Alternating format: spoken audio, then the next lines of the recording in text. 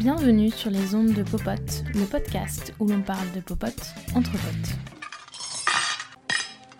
Qu'est-ce que c'est que ce vin? Lafite Rothschild 78. Tu vas pas lui donner un vin dont on sent à 10 mètres qu'il est hors de prix? Je suis désolé, c'est tout ce que j'ai. T'as pas un petit vin ordinaire? Non, je n'ai pas de petit vin ordinaire. J'ai travaillé toute ma vie, je me suis battu comme un chien pour ne pas avoir de petit vin ordinaire. J'ai du grand vin dans ma cave et si cheval a soif, il boira de l'eau. T'es vraiment une grosse snob. Avec Farah, c'est notre outrage mutuel préféré pour se moquer affectueusement de nos goûts et principes gastronomiques. Mais il y a un peu de fierté et d'amusement à s'échanger avec aplomb nos propos snobs avec une posture assurée. Car être snob, c'est être sûr de ce que l'on dit tout en ayant conscience que l'on raconte n'importe quoi. J'irai jamais dîner dans ce resto, le chef est vraiment mauvais. Mais tu es déjà allé? Bah non. Bah comment tu sais que c'est pas bon? Bah je le sais, c'est tout. Ça nous est arrivé un paquet de fois. On n'a jamais goûté, mais on se targue de pouvoir émettre un jugement avant d'avoir fait l'expérience de notre propre goût. En matière de snobisme, tout le monde est logé à la même enseigne. Aussi bien le bourgeois qui méprise les fast-foods que le défenseur de la street culture qui veut absolument boire un coca avec son dîner étoilé. Le snobisme est une affaire de goût, ce que l'on brandit comme un étendard pour se définir, se distinguer ou appartenir à un groupe. Et personne n'est plus snob que l'anti-snob qui méprise les snobs. Tout univers a ses codes, et donc ses snobs. Et s'il est un univers où il est question de goût, c'est bien celui de la gastronomie. Manger, boire, goûter, déguster, comparer, critiquer, tergiverser. L'expérience gastronomique nous aide à construire notre goût pour se définir, mais aussi se distinguer des autres. Les goûts et les couleurs ne se discutent pas, et pourtant nous passons notre temps à débattre sur le talent d'un chef, le nez d'un vin ou les variantes d'une recette, chacun campant sur ses positions, convaincu qu'il détient la vérité. Et c'est là, en fait, qu'apparaît le snobisme. Parce que ce n'est pas la nature de ses opinions qui fait le snob, mais l'importance qu'il leur accorde et l'intime conviction que son goût est LE bon goût. Ne vous y trompez pas, pour un gastronome militant, c'est un sujet quasi politique. Finalement, la question n'est pas de savoir si l'on est snob, mais quand on est snob. Quelque part entre la nécessité alimentaire et le pur langage, la cuisine est un geste perpétuel de définition de soi, propice au pur snobisme. Je mange, donc je snob. Adèle Van Rett est philosophe, normalienne et résidente à France Culture, où elle produit notamment les chemins de la philosophie. C'est avec elle que nous allons étudier la brûlante question de savoir si la gastronomie est un terreau fertile pour le snobisme et si nous pouvons, à défaut d'en guérir complètement, vivre un peu plus en harmonie avec ce caractère qui nous colle à la peau. Car le snobisme, c'est du sérieux. C'est une question philosophique qu'elle a étudiée avec Raphaël Enthoven dans un ouvrage dédié de la collection Questions de caractère. Adèle Van Rett, c'est notre pote et elle est sur Popote. Bonjour Adèle. Bonjour. Merci de nous recevoir sur ton tapis. C'est vrai, c'est la première fois que je fais un entretien sur mon tapis en tailleur. Alors on va essayer de pas être snob, mais justement on est assise là par terre pour faire cette interview, mais la question finalement c'est pas quand est-ce qu'on est snob et quand est-ce qu'on est snob. Alors on est snob de toute façon, quoi qu'on fasse, qu'on soit assis sur un tapis ou assis sur un yacht ou assis sur des marches d'escalier ou assis au bord du Gange, on est de toute façon snob dans la mesure où le snobisme est juste une manière d'être au monde à laquelle on peut pas échapper. Personne n'est plus snob que celui qui est très fier de pas être snob. Alors, est-ce qu'on peut revenir à la définition ouais, hyper basique pour du comprendre, snobisme voilà. Ouais. Parce que là, tout le monde s'inquiète, on se dit merde. Est-ce qu'on est vraiment chez Popote? On parle de gastronomie? Non. Le snob, c'est celui qui pense qu'il a raison et qui pense que le fait qu'il ait raison signifie qu'il détient la vérité. C'est celui qui prend son opinion ou son goût personnel pour la vérité. Donc, c'est pas juste « je trouve que ce tapis est beau », c'est « ce tapis est beau et si tu ne le trouves pas beau, tu as tort. » Donc en fait, est snob tout celui qui veut imposer, donc il tient son goût pour la norme en fait, qui se prend lui-même pour une norme, y compris quand son propre goût est soi-disant subversif. Ah, je suis le seul à aimer les tapis violets, ce qui n'est pas le cas là. Et ben en fait, celui-là est encore plus snob parce que vouloir se démarquer en brandissant un goût comme étant juste le sien propre, c'est la définition du snobisme par excellence. Est-ce qu'il n'y a pas un snobisme aussi de défense où en fait tu vas pas porter ton goût comme un étendard, mais plus tu vas te défendre de pouvoir avoir ce goût? Par exemple, si tu vas dans un resto étoilé, naturellement, normalement, tu vas boire du vin, du champagne, d'avoir un accord mets-vin élaboré. Et si, par exemple, justement, tu revendiques le droit de boire du coca avec ton dîner étoilé, c'est pas forcément que tu trouves que tout le monde devrait faire pareil, mais plus que tu revendiques le droit de faire autrement. En fait, ça revient exactement au même, parce que celui qui veut boire du coca dans un restaurant étoilé, c'est une manière de montrer aux autres, moi, je sais quel est le bon goût, moi, je sais ce qu'il faut faire. C'est une manière d'être subversif, mais de penser détenir la norme du goût, en fait. En voulant la transgresser, ça revient au même. En fait, ce que le snobisme laisse penser, c'est qu'il n'y a jamais de norme absolue. C'est que transgresser une norme, c'est encore recréer une autre norme. Et que le geste qui consiste à faire un bras d'honneur aux étoiles du restaurant en commandant un coca, est un geste qui est et là on en vient au deuxième aspect très important pour comprendre ce que c'est que le snobisme, c'est une sorte d'étiquette. C'est je veux être celui qui va boire du coca devant une pintade étoilée. Je veux être cette personne-là et je veux le montrer à tout le monde. Le snobisme est toujours une affaire d'apparence. En fait, on n'est pas snob quand on est tout seul. On est snob pour montrer aux autres qu'on est ce qu'on est. Donc vous avez raison, il y a deux aspects. Il y a un, penser détenir la vérité du goût. Et il y a deux, vouloir à tout prix montrer aux autres qu'on est ce personnage que l'on construit. On se disait, est-ce que le paroxysme du snobisme s'épanouit pas dans la gastronomie ? Parce qu'on parle de notion de goût, le goût qu'on va afficher aussi pour se définir. Il y a aussi la nature du mot goût, qui est de goûter les choses avec son sens. Et est-ce que c'est pas justement un terrain ultra propice au snobisme ? Si, sans doute. Après, le goût, la cuisine n'a pas l'apanage du goût, c'est-à-dire qu'il y a du goût, il y a un goût esthétique en général, le goût du beau, le goût du paysage, le goût musical. Donc le goût, c'est ça qui est intéressant avec la notion de goût, c'est qu'elle est vraiment transversale. En ce qui concerne le domaine vraiment culinaire, c'est un domaine qui est extrêmement codifié. Vous avez pris l'exemple du coca dans un resto étoilé et il n'y a pas besoin d'expliquer pourquoi cet exemple est parlant. Parce qu'on a déjà des catégories dans lesquelles on range certains aliments, certains types de cuisine, certaines boissons, certaines attitudes aussi vis-à-vis de la nourriture. Et c'est un terrain extrêmement propice au snobisme pour cette raison. Quand on parle de gastronomie, puisque tu as fait la différence entre le snobisme culinaire et le snobisme en gastronomie, la gastronomie, c'est justement parler de la cuisine notamment et de ses codes. Donc est-ce que c'est... En fait, la gastronomie, elle porte pas en elle un snobisme qui est intrinsèque ?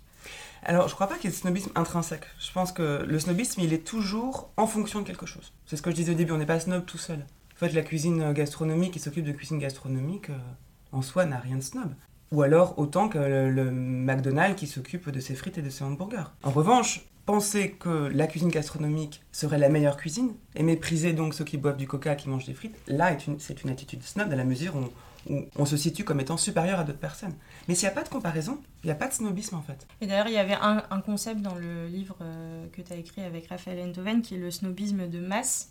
Et justement, le conformisme qui naît du snobisme collectif et qui réduit au silence les marginaux et les gens qui veulent être justement subversifs. Est-ce que, par exemple, dire que le gras c'est mauvais, c'est un snobisme qui est devenu collectif et qui fait que quand on fait une cuisine au beurre qui va être hyper généreuse, ou justement le fast-food, en fait on tombe dans des catégories de snobisme qui font que les gens qui vont défendre le gras vont être complètement réduits au silence par un snobisme collectif qui dit que le gras c'est mauvais. Ouais, est-ce que c'est du snobisme ? Après, il y a différentes choses. Vous faites référence dans le livre à ce qu'on dit sur la tyrannie de la majorité, notamment chez Tocqueville. Ouais. Il propose une analyse très intéressante et qui s'applique bien à la cuisine, je crois. C'est la manière qu'a la démocratie, en fait, la démocratie, donc par définition, c'est quand même là où tout le monde peut voter, où tout le monde est censé être égaux en droit, où le peuple a une forme de pouvoir. Oui, qui donne le jour au fantasme d'une équivalence de talent. Voilà, pour citer, j'imagine, soit Tocqueville, soit le livre, je sais pas. Voilà, exactement. Donc du coup, on imagine que parce que tout le monde est égaux, tout le monde a les mêmes talents. Or, ce que montre Tocqueville, c'est que, bon, déjà, c'est pas vrai, et que surtout, parce que tout le monde est à égalité, eh ben ça va exacerber le besoin que nous avons de nous distinguer de cette masse. Parce qu'en fait, on est tous constitués de la même façon. On n'a pas envie d'être comme tout le monde. Rien n'est pire que de ressembler exactement à tout le monde. On veut se distinguer, ne serait-ce que par un bijou, une phrase ou autre chose. Donc voilà, ce que Tocqueville montre, c'est qu'il y a un lien entre démocratie et snobisme, qui est comme le snobisme serait une espèce d'effet négatif ou positif, il n'y a pas de jugement. Or, ce qu'il montre, et c'est là que c'est génial, c'est qu'il y a une deuxième étape. C'est qu'en fait, comme tout le monde veut se distinguer, personne n'est plus conformiste que celui qui est anticonformiste. Puisque tout le monde veut se distinguer. Et c'est en se distinguant qu'on ressemble à tout le monde. Et donc, c'est ce qu'il appelle la tyrannie de la majorité, c'est qu'il y a un moment où finalement, c'est le plus grand nombre qui, pensant se distinguer, en fait... c'est plein d'individus qui, pensant se distinguer, vont constituer le plus grand nombre, et c'est eux qui vont régir, en fait, le goût, les opinions au sein de la société. À partir de là, est-ce que ça s'applique au goût ? C'est là où il faut distinguer, parce que on peut considérer que le goût ou qu'un certain type de cuisine vaut ce qu'il vaut et se distingue d'un autre, ça ne veut pas forcément dire là qu'il y a un snobisme qui s'exerce. Ouais. On peut revendiquer une différence sans la tenir pour supérieure aux autres. Donc ça, c'est le seul échappatoire au snobisme, c'est de ne pas tenir son goût pour supérieur à un autre goût. Alors ça, je sais pas si on s'en échappe, hein. Je pense qu'on garde toujours quelque chose, et c'est pas forcément une mauvaise nouvelle. Une fois qu'on l'accepte, peut-être qu'on vit mieux avec, hein. C'est comme tout. Comme le névrose, c'est comme plein de choses, ouais. Il suffit. Quand on arrive à ouvrir les yeux, déjà, ça devient un petit peu moins douloureux. On Voilà. est moins snob quand on sait qu'on est snob. On est moins snob quand on sait qu'on est snob, on en souffre moins. En fait, ça c'est le truc de base, c'est que dès qu'on se connaît un petit peu, on devient pas meilleur, mais on subit moins ce qu'on est. Ça, c'est que ce soit en psychanalyse, en philosophie, Spinoza dit pas autre chose, on n'est jamais libre, on est juste le résultat des causes qui nous déterminent. Connaître ces causes qui nous déterminent, ça nous rend pas plus libres, mais déjà on se comprend un peu mieux, donc on subit moins des choses qu'on fait sans le savoir. Le snobisme, c'est un peu pareil. Se dire que oui, il y a toujours un risque d'être snob, voire même nous sommes snobs par nature, parce que nous nous comparons sans cesse aux autres et que nous voulons nous distinguer, et que c'est un phénomène naturel, déjà ça permet de se foutre un peu la paix là-dessus. Oui, je veux me distinguer, mais c'est bien normal, c'est comme ça que j'existe en tant qu'individu dans une société. Ok, maintenant à partir de là, on peut commencer à faire des choses sans s'en vouloir, de vouloir se distinguer, etc. Donc c'est-à-dire que le snobisme, c'est intrinsèque à l'humain et c'est quelque chose qui existe depuis la nuit des temps. Depuis la nuit des temps, depuis qu'un être humain a rencontré un autre être humain, a rencontré 2 ou 3 autres êtres humains et qu'il a voulu, à la fois qu'il avait besoin d'eux pour survivre, et qu'en même temps, il s'est rendu compte que d'être avec d'autres personnes, ça l'empêchait un peu d'être lui-même. Il s'est demandé, mais en fait, qui suis-je si je vis au sein d'un groupe ? Et on vit tous en société. Donc on se demande tous qui on est dans cette masse. Tu sais d'où ça vient, cette étymologie snob, enfin le terme snob ? Il y a plusieurs hypothèses, on ne sait pas vraiment en fait d'où ça vient. Certains pensent que ça vient ce serait un terme britannique. Snob, c'est sans noblesse, qui est condensé comme ça, donc c'est une manière pour les aristos de parler des bourgeois en fait. C'est ceux qui n'ont pas de noblesse. Donc ça vient quand même du sommet de la pyramide. Qui est le snobisme de base, qui est le snobisme de classe. Le plus classique, voilà, auquel on pense en premier. Mm. On se dit les snobs, c'est les riches. Les snobs, c'est ceux qui vont dans les restaurants étoilés, pas ceux qui vont au McDo. Même si là on est très caricatural, mais bon, pour les besoins pour essayer d'éclaircir les choses, on peut fonctionner comme ça aussi. Comment est-ce qu'on pourrait expliquer que la philosophie est en capacité d'éclairer ce concept de snobisme ? Parce que c'est pas non plus évident peut-être. Non, mais aucune discipline. La philosophie serait pas plus à même qu'une autre discipline, mais en fait, la philosophie a cet intérêt de considérer que chaque partie de l'existence ou de la pensée soulève un problème. En fait, la philosophie, c'est une manière de formuler des problèmes. Ça ne nous dit jamais ce qu'il faut faire, ou ça ne présente pas à détenir la vérité, enfin en tout cas la philosophie telle que je la conçois, que je la pratique, mais ça permet de penser aux choses à partir de problèmes. Et donc s'intéresser au snobisme, quand on est philosophe, ça permet, de faire l'effort de définition, ce qui en fait est très peu fait. Je pense que la philosophie a aussi beaucoup pour tâche de définir les termes qu'on emploie, ce qu'on ne fait pas assez, et ça crée beaucoup de malentendus. Et 2, de voir les problèmes qui sont soulevés par le snobisme. Et 3, parce que ces problèmes parfois sont tragiques, enfin dire qu'on est condamné à être snob, c'est quelque chose de très dur à entendre. Vraiment, je crois qu'il ne faut pas plaisanter avec ça. C'est-à-dire, mais on est obligé de vouloir se distinguer. Et on est obligé, pourquoi est-ce qu'on veut se distinguer ? C'est parce que ça nous rapporte à notre propre finitude. C'est-à-dire qu'on va mourir. Si on creuse vraiment les choses, pourquoi est-ce qu'on veut se distinguer ? C'est parce qu'on va être quelqu'un. Et pourquoi on va être quelqu'un ? Parce qu'on veut essayer d'être maître un peu de son destin quand même. Or, son destin, on le sait bien, là on est tous pareils, on est condamné à mourir aussi à la fin. Et donc la tragédie du snobisme, c'en est une. La philosophie peut essayer de montrer qu'il y a aussi, c'est une tragédie, mais qui n'est pas forcément dramatique. C'est-à-dire que oui, on peut aussi l'accepter. Une fois qu'on arrive à mettre des mots dessus, qu'on formule les problèmes, qu'on prend des exemples et qu'on montre que c'est la chose du monde la plus répandue, ça dédramatise un peu. Et à partir de là, c'est de la food for thought, comme disent les Anglais. C'est très fécond pour la pensée, de voir le prisme que constitue le snobisme pour réfléchir à la société, pour réfléchir à nous-mêmes. Voilà, ça c'est très très stimulant. Et c'est peut-être à ça que sert la philosophie, appliquée au snobisme en tout cas. C'est marrant parce que depuis qu'on a lu le livre, je m'auto-censure à dire des choses parce que je me dis, là tu vas faire un snobisme. Ouais. Et en fait c'est assez rigolo parce qu'il y a notamment le concept de, quand on sait qu'on est snob, il y a une dimension d'autodérision aussi, quand on énonce un snobisme, de dire par exemple, j'irai jamais dans ce resto, c'est mauvais, alors que a priori on n'y est pas allé, on croit savoir alors qu'on sait qu'on croit, et on sait très bien qu'on raconte n'importe quoi. Ouais. Et donc on peut dire j'y suis pas allé mais c'est pas bon. Mais je sais que ça. c'est pas bon, voilà. Et donc c'est assez rigolo d'être éclairé par ces concepts, justement la définition des concepts du snobisme, parce que ça fait vraiment prendre conscience en fait qu'on est très souvent snob. Et que parfois on s'en rend même pas compte. Et donc on s'est amusé, depuis qu'on a lu le livre, à faire émerger les snobismes chez les gens, leur dire là t'es snob. C'est vrai. Et ça les choque en fait de dire comment t'oses dire que je suis snob. Et donc ils se mettent dans un anti-snobisme justement qui reste un snobisme. Mais le jour où on comprend rigolo. ça, c'est vrai qu'on comprend beaucoup de choses. Et l'anti-snobisme est sans doute le plus snob de tous. J'aimerais bien revenir au concept de démocratie qui est un terreau hyper fertile au snobisme. La France, c'est une démocratie depuis un certain nombre de siècles. C'est aussi un pays qui est hautement et historiquement gastronomique. Est-ce que tu penses qu'il y a une corrélation entre le fait qu'on soit un pays démocratique et gastronomique et du coup une nation snob? Est-ce qu'on est une nation snob? Je sais pas. C'est ce que certains étrangers veulent dire de nous. Peut-être en cuisine, ouais. Dans le luxe, parce la France est spécialisée dans certains produits de luxe. Et donc, du coup, comme on a dit que le snobisme était souvent associé au sommet de la pyramide et aussi de l'échelle sociale et de l'économie, on se dit que la France est snob. Bon, ça, je sais pas si c'est vrai. En revanche, est-ce qu'il y a un lien entre la démocratie et la gastronomie? C'est vraiment une question que je me suis jamais posée. Ça me fait penser, en revanche, que, vous savez, même en Angleterre, là, quand la reine Elisabeth reçoit Donald Trump, on est à le menu est toujours écrit en français. J'ai découvert à cette occasion-là, en fait, c'est toujours le cas. À Buckingham Palace, le menu est toujours écrit en français.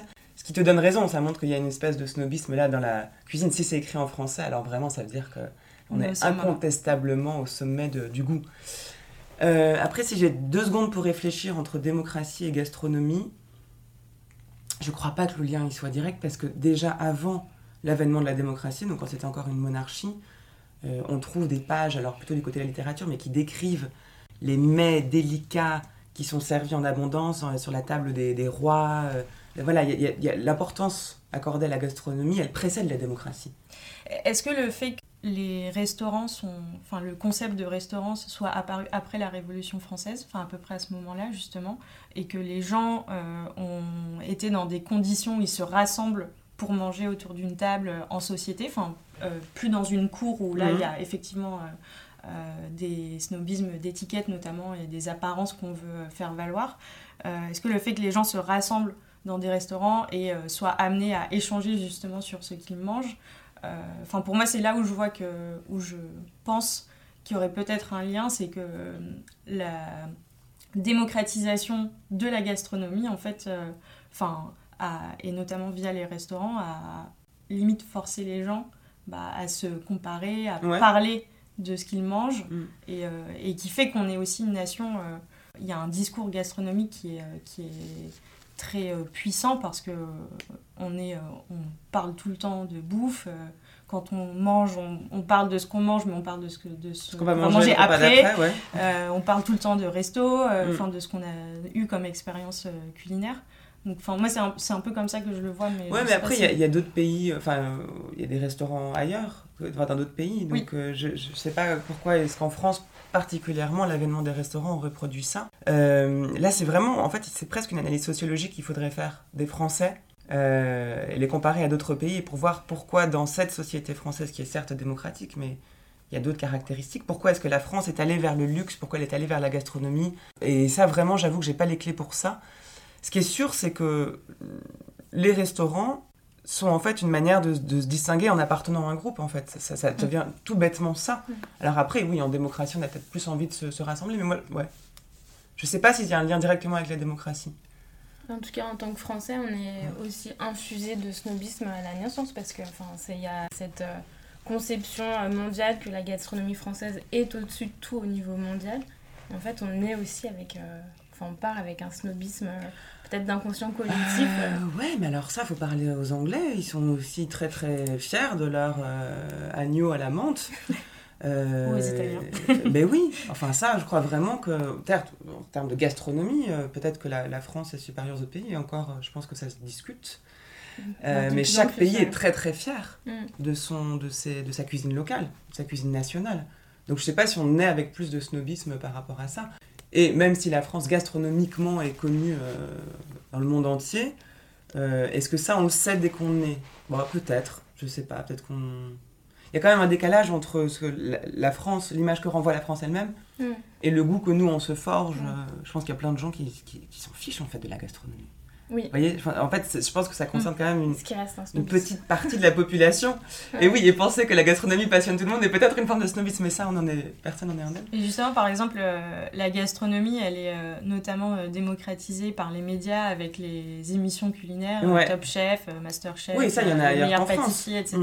Est-ce qu'on revient pas finalement à tendre vers un simulacre d'équivalence de talent où on se dit que c'est fait à la télé et il y a des tutos pour faire de la cuisine, etc. et qu'on pense pouvoir faire de la cuisine étoilée chez soi et en fait se dire quand on va au resto ça j'aurais pu le faire moi-même, j'aurais pu le faire à la maison et en fait ça, la démocratisation de la gastronomie elle rend les gens encore plus snobs. Alors là c'est autre chose, oui, ça c'est, je vois ce que tu veux dire.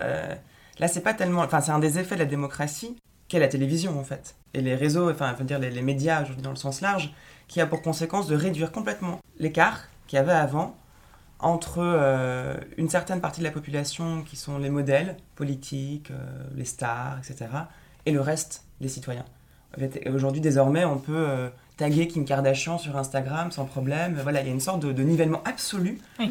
Et ça a énormément changé en quelques années. C'est-à-dire qu'avant, Hollywood, c'était inaccessible. Les stars étaient à Hollywood et Hollywood était inaccessible. On ne les voyait pas. Parfois, on avait des photos, on les voyait dans des films, mais c'est tout. Aujourd'hui, on sait ce que fait chaque star sur Instagram, cuisiner ou pas. Hein. Là, je parle de stars, il y en a quand même en cuisine. Et donc, ça a pour conséquence qu'il n'y a plus d'écart entre ce qu'on admire, ce qu'on tient comme étant vraiment le fleuron de la gastronomie, par exemple, et sa propre cuisine. Et ça, est-ce que ça désnobise ou au contraire, est-ce que ça rend encore plus snob? Il y a les deux. C'est-à-dire que d'un côté, ça désacralise complètement. Le snobisme était quand même une affaire de sacré. C'est-à-dire qu'on tient pour être comme exceptionnel quelque chose qui est inaccessible. Il y a presque quelque chose de sacré. Ah voilà, la haute cuisine de Passard ou de je sais pas qui. On se dit, tiens, parce que je sais que vous l'avez reçu il y a pas longtemps.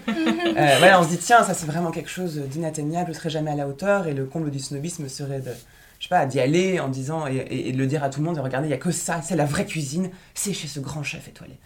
À l'inverse, on pourrait aussi dire, non, mais moi j'ai vu les recettes en ligne ou je sais pas, je peux faire la même chose. Vraiment, ça sert à rien d'aller au restaurant, encore moins chez Passard et encore moins dans des restaurants très étoilés, parce que vraiment, je fais la même chose à la maison.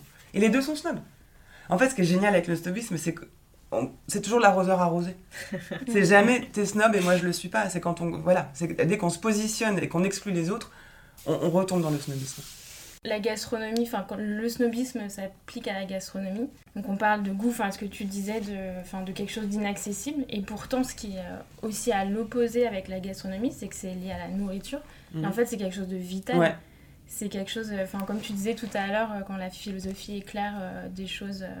la fatalité, par exemple, la vie ou la mort, en fait, même si on parle de snobisme, c'est pas léger parce que ça nous ramène à quelque chose qui nous nourrit et qui est vital. Donc, Oui, après, là où la gastronomie est sans doute un terrain très, très fertile pour le snobisme, c'est qu'en effet, on pourrait très bien vivre avec du pain, de l'eau et une pomme, ou un peu de steak ou du soja. Voilà, on vivrait pas grand-chose. Et qu'est-ce qu'on a inventé à se casser la tête pour mettre 5 heures à faire des plats, et encore on invente encore, et c'est jamais fini, et on se délecte, et il y a des milliers de restos juste à Paris, là où on est, mais qui se multiplient en permanence, qui ferment, on explore ça comme si en effet on avait besoin de ce raffinement-là. Mais c'est vrai, parce que le raffinement, l'imagination, la créativité en cuisine, elle est presque tout aussi vitale, pas au sens organique. Bien sûr, biologiquement, on n'en a pas besoin. Mais on en a besoin, nous, pour se développer. C'est la gastronomie, le reflet de notre propre raffinement intellectuel. C'est aussi le signe de la civilisation. Parce que qui mange du pain, alors il ne savait pas encore le faire, mais si on ne mangeait que les aliments dont on a besoin pour survivre, rien ne nous distinguerait de l'homme préhistorique. Or, le comble du snobisme, c'est justement de croire que pour survivre, on a aussi besoin de manger autre chose que ce que notre corps réclame, qui est de la nourriture pour l'esprit, qui est de la nourriture pour se distinguer. En ce sens, il y a un lien entre snobisme et peut-être démocratie, mais surtout civilisation. Et plus on est raffiné, plus on croit se distinguer de notre nature première, qu'encore une fois, on peut identifier à celle de l'animal ou d'un homme vraiment préhistorique. Et en ce sens, bah voilà, c'est la course à la distinction absolue. Parce que la question, finalement, c'est pas de savoir si on est snob, mais quand on est snob. Même quand on parle de goût, parfois, ça peut être éclairé par des choses scientifiques, et là, c'est irréfutable. On peut plus parler de snobisme. Tu penses à quoi ? Enfin, dans la gastronomie, on peut interférer des concepts scientifiques de type la nutrition. Ouais. Tu sais, avec la tyrannie des 5 fruits et légumes par jour. Ouais. Enfin, on essaye de rationaliser aussi Ouais. la gastronomie. Mais justement, Ça, c'est de la morale. Est-ce que c'est pas un snobisme aussi de vouloir Non. manger bio? Ah oui, alors ça Et c'est vegan, encore autre chose. des choses comme Mais ça, alors, mais qui est on rattaché on ira au vegan ensuite si vous voulez bien. D'abord, les 5, l'injonction des 5 fruits et légumes par jour, manger, bouger.fr, etc. Ça, c'est pas du snobisme, ça, c'est Ouais, voilà. de l'hygiénisme. C'est politique, en fait, et moralisateur. En fait, c'est de la politique, c'est un intérêt bien compris qui est de faire en sorte que les citoyens soient en meilleure santé possible pour qu'ils coûtent le moins cher possible en frais médicaux, qu'on fait passer pour de la morale en disant c'est mieux pour vous que vous mangiez mieux car alors vous serez plus en forme, comme si on avait besoin de l'État pour nous dire ce qu'il fallait pour être en forme. Et c'est vrai d'ailleurs, hein, de même que pas fumer, c'est beaucoup mieux que de fumer. Hein. Ça ne nous empêche pas de le faire parce qu'on a plein de bonnes raisons de le faire. On n'a pas forcément envie d'être en bonne santé, tu vois. Non mais voilà, il faut prendre tout ça en compte. Voilà, donc moi je vois pas de snobisme de les 5 fruits et légumes par jour, je vois une injonction. Ce qui, en gastronomie comme ailleurs, moi, m'enlève le goût, en fait. Tout simplement, dès qu'on dit tu dois manger ça ou il faut manger ça, t'as plus envie. Enfin, faut quand même, je sais pas. Moi, en tout cas, non. Et c'est la meilleure façon pour que je fasse l'inverse. Quant au... Une manière de se démarquer. Sans doute, ouais. Pas forcément... Oui, ça c'est vrai. Bah oui, quand à l'échelle nationale, on sait que tout le monde... on dit à tout le monde de manger 5 fruits et légumes par jour. Est-ce que c'est pour se distinguer d'eux ? Non, mais je crois que c'est même... Là, je crois que c'est pas juste une affaire de snobisme, c'est juste une incompatibilité entre l'injonction et le goût. Mais à échelle individuelle. Là où ça y rejoint le snobisme, c'est quand on dit « Ah mais Adèle, ce camembert est exceptionnel, tu dois le trouver bon. » Bah là, c'est vrai que j'ai pas envie de le trouver bon. Ah, mais c'est vrai.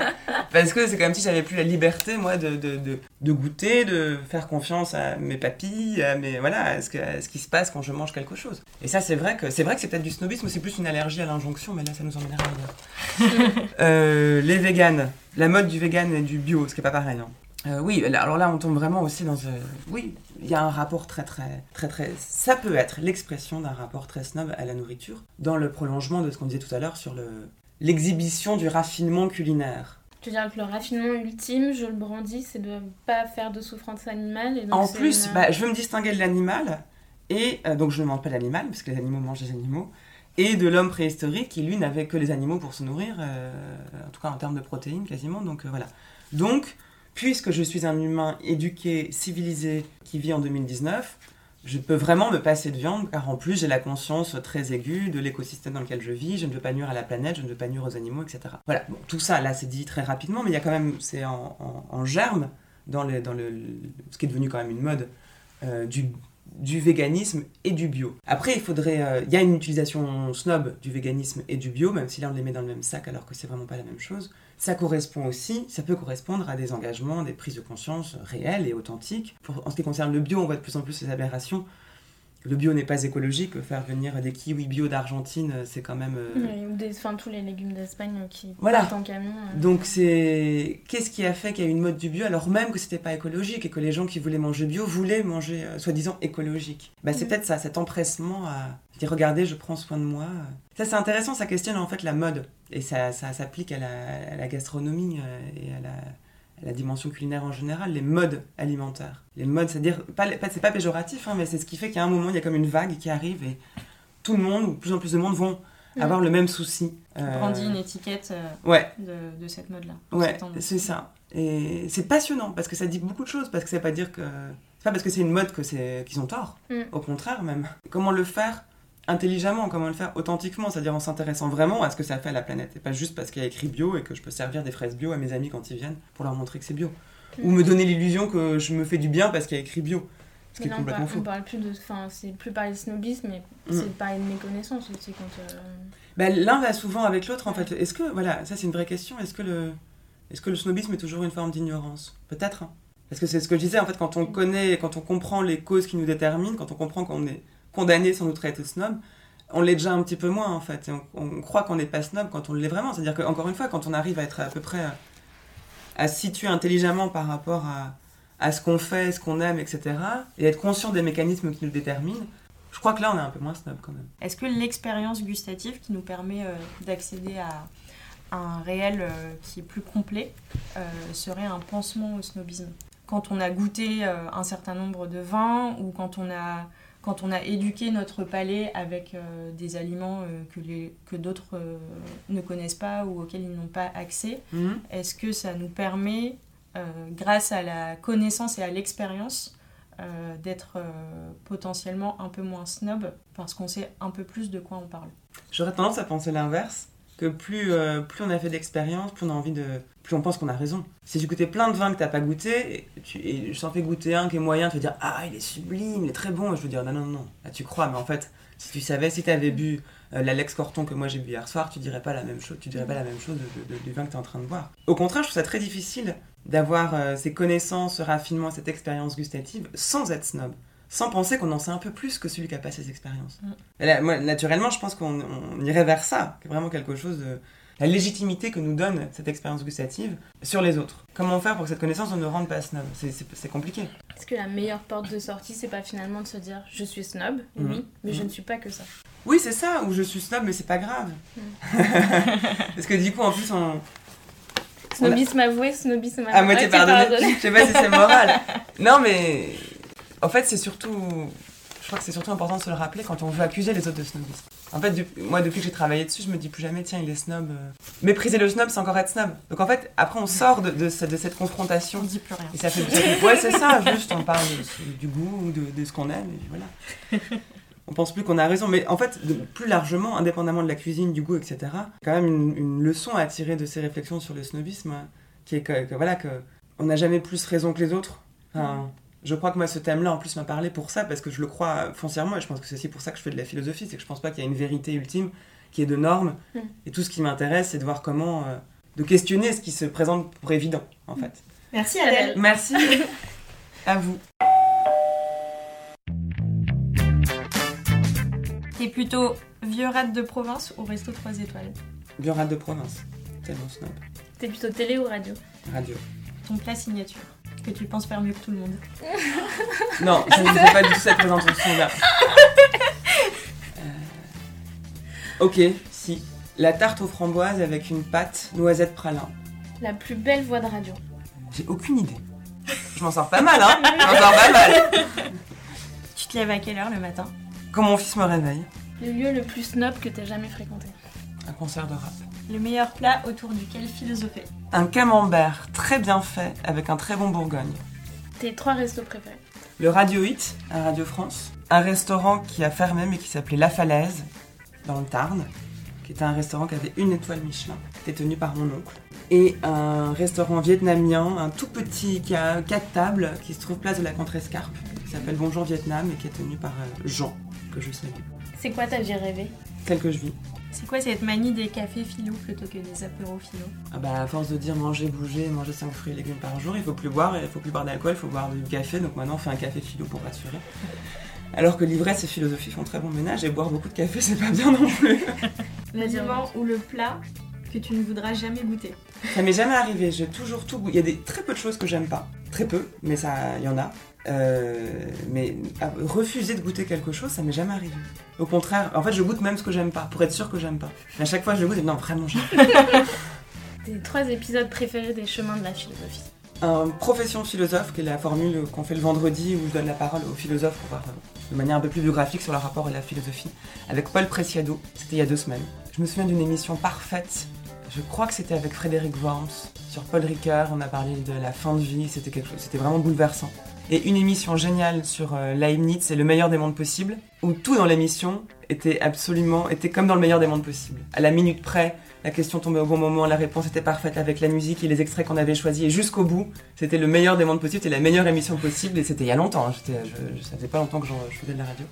Et c'était génial. Combien de livres tu dévores par jour? Je les mange pas. J'essaye de les lire. Et en fait, pas tant que ça. Parce que pour préparer les émissions, j'ai pas toujours besoin de lire des livres. Parfois, c'est des chapitres. Parfois, c'est des réflexions que moi je dois faire, mais qui consistent pas à lire un livre du début à la fin. Si la philosophie, ça sert pas à rendre plus sage, ça sert à quoi alors? si la réponse à cette question est rien, il faut pas en faire. S'il y a aucun goût, aucun désir, aucun appétit, on vit très bien sans faire de philosophie, et la philosophie, elle peut amener vivre. Moi, ça m'aide à me sentir moins seul, je crois, parce que c'est une manière de lire, discuter, rencontrer des gens qui se posent les mêmes questions que moi, qui ont des réponses différentes, mais rien que de savoir qu'il y a d'autres personnes qui se posent ces questions, moi, ça me fait beaucoup de bien. J'aime bien le rapport au monde, ça paraît un peu prétentieux ou vague de dire ça, mais c'est vrai, c'est exactement ça. J'essaye d'aimer le fait qu'il n'y a rien de certain. Pour moi, comme la philosophie, c'est poser des questions et pas affirmer des évidences, ça m'aide à accepter ce caractère absurde de l'existence et sans cesse changeant. Et voilà, ça aide en fait, en ce sens. J'ai jamais dit que la philosophie aidait, mais je crois qu'en fait, ça aide. Quand est-ce que tu penses être la plus snob ? Quand je méprise le luxe ou les grandes richesses, ou voilà. Quand j'ai honte de montrer quelque chose qui aurait de la valeur, ou de laisser entendre que je gagne mieux ma vie que les gilets jaunes, ce qui n'est pas compliqué, je suis très dur avec moi-même, et c'est une forme de snobisme en fait, que de ne pas assumer de prendre le risque d'être du côté des snobs. Comme si en fait de vivre dans le dénuement le plus extrême était le meilleur antidote au snobisme, on a bien vu. C'est qui ton meilleur popote ? Il s'appelle Aitor Alfonso, il bosse au fooding. Sans biche. Exactement. On lui dit bonjour. Bah ouais, on le salue beaucoup. Merci à Adèle Van Rett d'avoir éclairé ce 8e épisode de Popote. Pour faire briller Popote au firmament des podcasts et ne rater aucun épisode, abonnez-vous sur SoundCloud ou Apple Podcast et suivez nos aventures gastronomiques, ou non, sur Instagram et Facebook. Soyez snob, affichez haut et fort votre goût pour Popote en partageant les épisodes qui vous ont plu à votre entourage. Et n'oubliez pas, snobisme avoué, snobisme à moitié pardonné.